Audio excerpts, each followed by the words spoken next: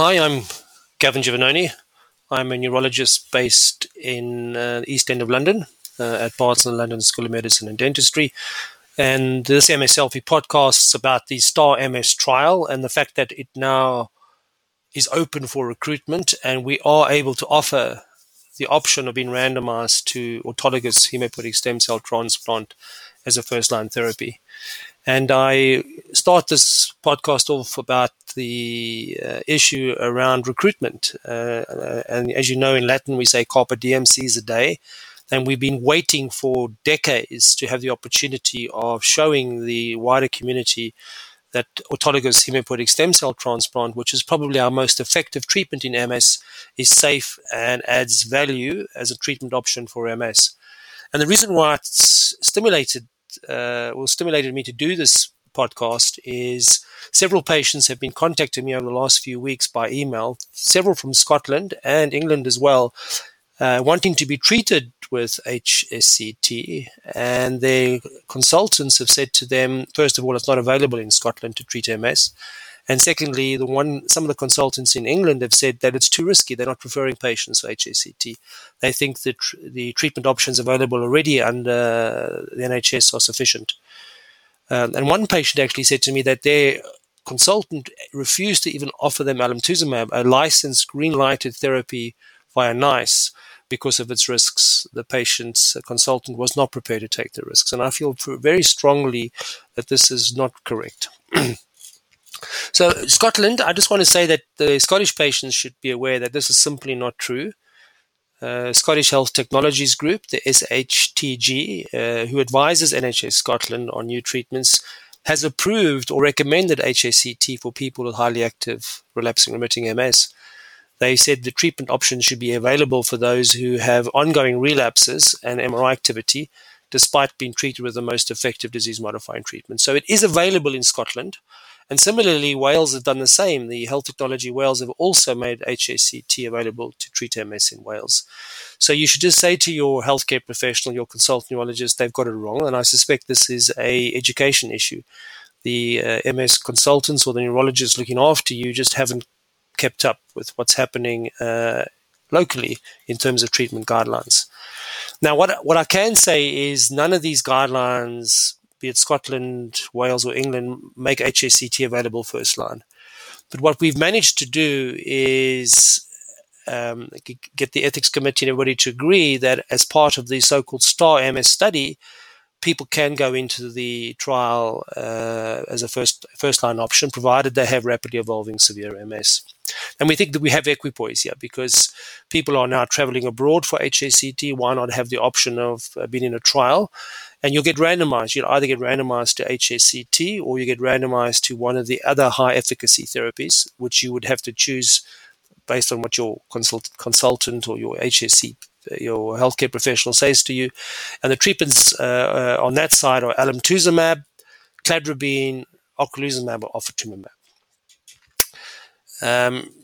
So I've actually put the links into the STAR MS study, which describes what the study is about. There's also an online eligibility questionnaire that you can actually see, are you eligible? And if you are eligible, you can either ask your team to screen you for the trial if they are a participating site. If they're not a participating site, I've actually listed the participating sites, and you can be referred to those sites for screening and potential participation in the trial. And please don't think it's your consultant or your HCP who's making the decision about the risk. It's you. And so you should demand referral if you think you're eligible for the trial. They have no right to refuse you referral. And they shouldn't just take responsibility for what they think is too risky for you. At the end of the day, it's your risk. And I've actually been criticized in the past because we now have cohorts of people who have had HSCT, particularly those receiving it very early, that are decades into their treatment and they're still in long-term remission.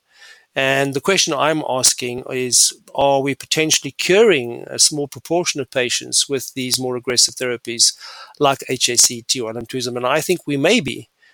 Okay, and a lot of my colleagues have pushed back on this and say that I'm being irresponsible. I'm creating false hopes by discussing potential cure. And my pushback from that is, well, unless we look for a cure, will define and look for a cure, how are we going to know? And isn't it in the interests of the MS community to know if a treatment X or Y cures you of MS?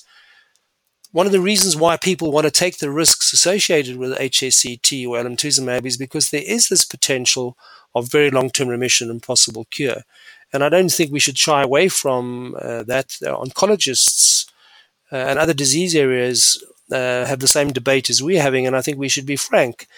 If you are have had a treatment like HSCT, which depletes your immune system, allows it to reconstitute, and hopefully the autoimmunity that drives MS disease activity goes away, then why shouldn't we think about this treatment curing the disease? Anyway, I wouldn't mind some feedback from you. Do you think if I'm being irresponsible, am I raising false hopes discussing this issue? Because I think it needs to be discussed and debated in the wider MS community. One of the problems we're having is we are having very slow recruitment to this trial. The trial's now been open for several months, and we're getting a trickle of potential patients going into the trial. And that is a real worry for us because the NIHR that funds this trial have said to us if we don't recruit at a certain rate, they're going to stop funding and they're going to have to close down the study. And that would be a travesty. That would be a real failure, not only on our part, the people running the trial, but also the MS community in general, because we've been pushing for this trial for decades. We've been saying that HSCT is the most effective treatment, and now we've got the option and the opportunity of testing this hypothesis, and we can't recruit for the trial. Not only is it a failure for the STAR-MS study if we don't recruit, but it's also a failure beyond that, because I suspect if we go to get funding from the NHS NIHR to do any more high-risk trials, they'll say, no, if you couldn't recruit for the HSC trial, how are you going to recruit for the next study? And that's really a problem for me because I want to do an anti-CD19 targeted CAR T-cell treatment. I've done a newsletter on this in September after the lupus trial came out. So this is actually an immunotherapy where you actually use engineered T-cells to purge your body of B cells. And the good thing about these engineered T-cells is they go into the central nervous system and they find all those infected, EBV-infected B cells, and they purge the body, hopefully, of the pathogenic B cells that are driving MS. That treatment is probably not quite as risky or maybe in the same ballpark as HSCT, but I can say categorically, if we can't get funding, we can't get the STAR-MS trial recruited, we're going to have major problems convincing the funding authorities in the UK to fund a CAR T-cell trial in multiple sclerosis. So this has implications. So I would urge you, please, to spread the word, nudge your MS centres to include HSCT and the STAR-MS trial on their MDT agendas. The MDT is for multidisciplinary team meetings. We have to review all cases that go into high-efficacy therapies at MDT, and we're finding, and I'm hearing from a lot of patients that come to me for second and third opinions, that they were never offered certain high-efficacy therapies because they were never discussed at the MDT. And I think it's really important that the MS teams, the MS centres in the country, include HSCT as part of their treatment option, and also potential referral for the STAR-MS trial as part of their treatment options. Only when we get the whole country behind this will we find the recruitment rates going up to a pace that we are required to recruit. So there are 16 sites that are participating at the moment. Sheffield is the main one. We've got Imperial, King's, Barts and UCL in London. We've got Cambridge, the Walton Centre in Liverpool, Oxford. We've got Bristol, Southampton, Plymouth, Manchester, Leeds, Nottingham, Edinburgh, and also Cardiff. So there are a broad sweep of centres across the country. So most of you, if you are eligible, will be close to one of these participating sites. I haven't got time to go into HSCT in a lot of detail in this particular podcast and newsletter, but I have written extensively about HSCT, its risks, benefits, how we do the procedure, etc. So I've put 3 previous newsletters in the online version of this or the email version of this, so you can please click on those and read them for more information.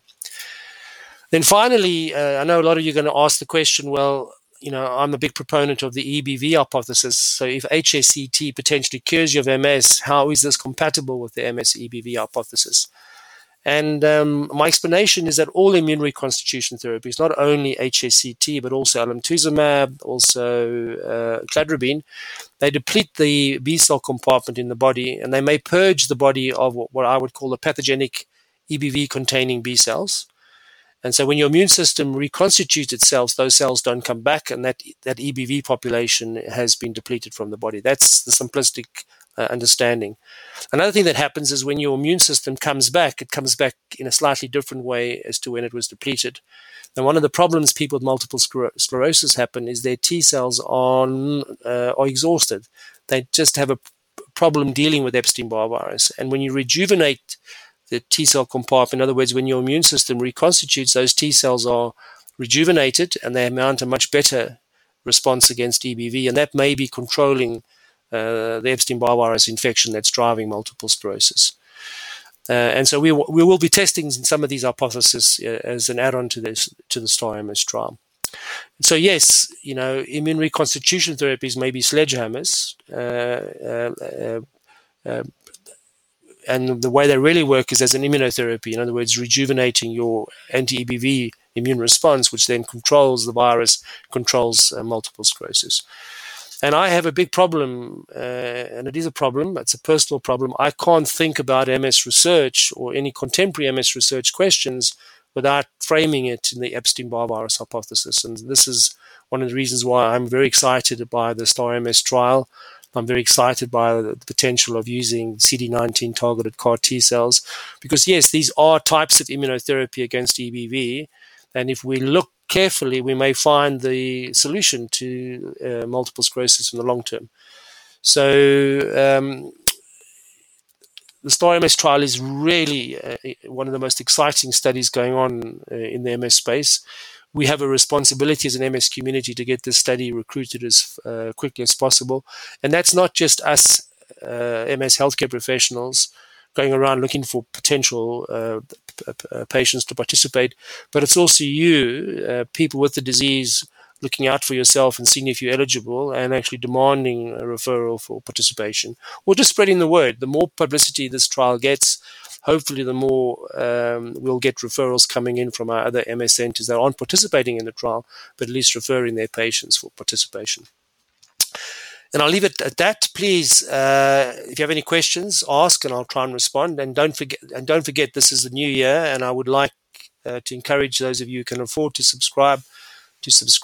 I've had a real drop-off in subscriptions, simply because when the annual subscription renewal comes up, people are cancelling it, and it's potentially a problem long-term. I would love the MS Selfie to be a self-funding and maintain itself long-term.